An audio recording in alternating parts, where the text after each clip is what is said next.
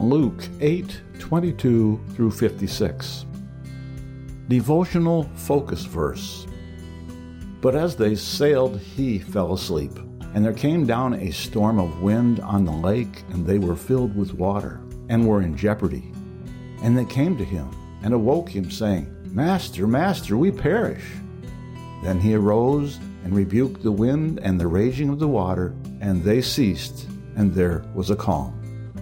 Luke 8:23 and 24.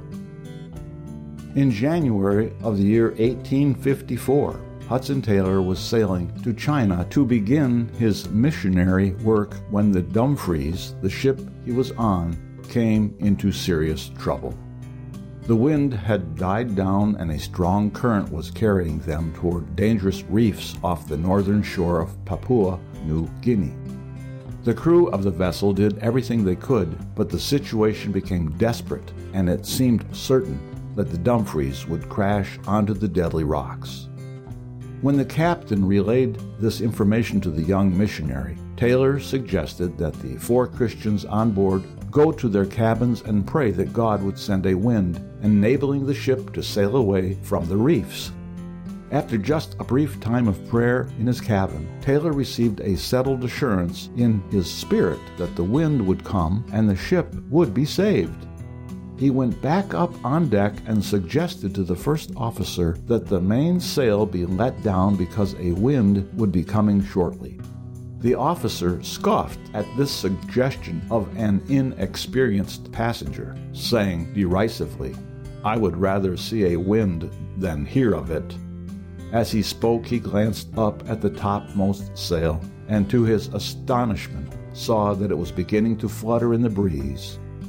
Within just a few moments, a stiff wind was blowing, and the ship's crew was able to steer the vessel safely out to sea. Today's text records how Jesus calmed a fierce storm on the Sea of Galilee by rebuking the wind. In Hudson Taylor's experience, God created a wind to enable a ship to sail to safety. Jesus' disciples no doubt had been in severe storms during their years of fishing on the Sea of Galilee, but they never had seen a storm stilled by a command.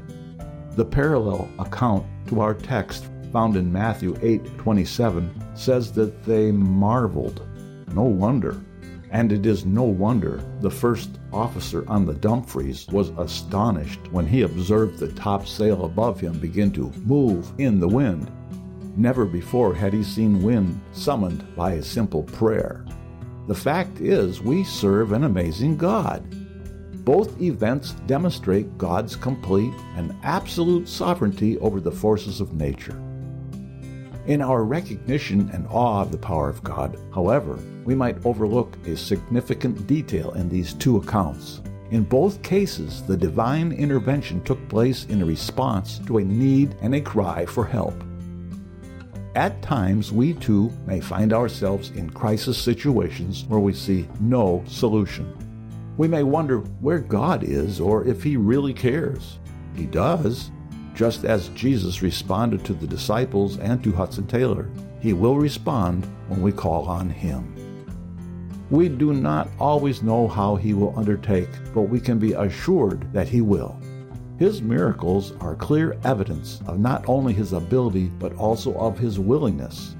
We can trust Him. Background information. The portion of Scripture addresses Jesus calming the storm, verses 22 through 25, healing the man possessed with devils, verses 26 through 39, and healing the woman with the issue of blood and Jairus' daughter, verses 40 through 56. These miracles are included in all 3 synoptic Gospels, Matthew, Mark, and Luke. The Sea of Galilee was a familiar place for Jesus and His disciples. Jesus lived in Capernaum, which is located on the lake, and sailing on its waters was a common mode of transportation for those in the vicinity. Several of Jesus' disciples had made their living fishing on the Sea of Galilee. They were all acquainted with the unpredictability of this body of water and how suddenly a storm could arise without warning. Although it is referred to as the Sea of Galilee, this body of water is actually quite small and more like a lake. It is located 680 feet below sea level and is surrounded by hills that reach as high as 2,000 feet. The sudden storms that arise are a result of the temperature difference between the lake and the mountains. The air in the mountains is often cool and dry, while the climate around the lake is mostly semi-tropical. The difference in height between the mountains and the lake itself causes pressure changes, resulting in strong winds and storms. The lake is also relatively shallow, allowing more turbulence than in deeper water.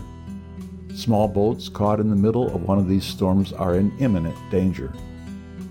When the fierce storm in our text occurred on the Sea of Galilee, Jesus and his disciples were headed to the country of the Gadarenes, the Gentile region surrounding the town of Gadara, which is located on the southern tip of the lake. The parallel account in Matthew 8:28 mentions two men possessed with demons, but Luke chose to focus on one of the men, possibly because he was the one who fell down before Jesus and cried out. The tombs, verse 27, may have referred to either a burial ground or caves, several of which have been discovered in that region. The demons who possessed the man enabled him to have extraordinary strength. He could break chains, and it was impossible to confine him, verse 29. The man said his name was Legion, referring to the many demons that possessed him. A legion of Roman soldiers numbered 3,000 to 6,000, indicating the severity of the man's possession. Since the swine were being herded, this clearly was a Gentile area, as swine were an abomination to the Jews. The destructive nature of the demons was demonstrated in the violent way the swine reacted when the demons entered into them, verse 33. Verses 40 to 56 describe two miracles Jesus performed in a single episode. When Jesus returned from the region of the Gadarenes, he was met by a man named Jairus, whose young daughter was very ill and at the point of death. Since Jairus was a ruler in one of the synagogues, and Jesus often taught in the synagogues, it is possible that they were already familiar with each other. Jesus agreed to go to his home, but the crowd thronged him, making it difficult to progress toward his destination.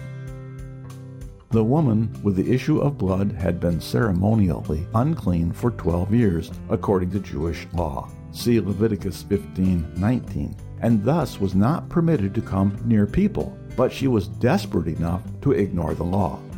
Jesus' question, "Who touched me?" required that the woman acknowledge what had happened. This was not only for her benefit, but also a testimony to the crowd of Jesus' healing power. Verses 49 through 56 continue the account of Jairus and his daughter. As a result of the delay and thronging crowd, Jairus' daughter had passed away before Jesus could get there. When Jesus inferred that the young girl was not dead but only sleeping, the people scorned him. However, Jesus demonstrated his power and divinity when he raised the girl from the dead, providing a witness to both her parents and the scorners. Conclusion: when the storms of life come our way, we can rest assured that the Master of the wind and waves will bring us through when we cry out to him.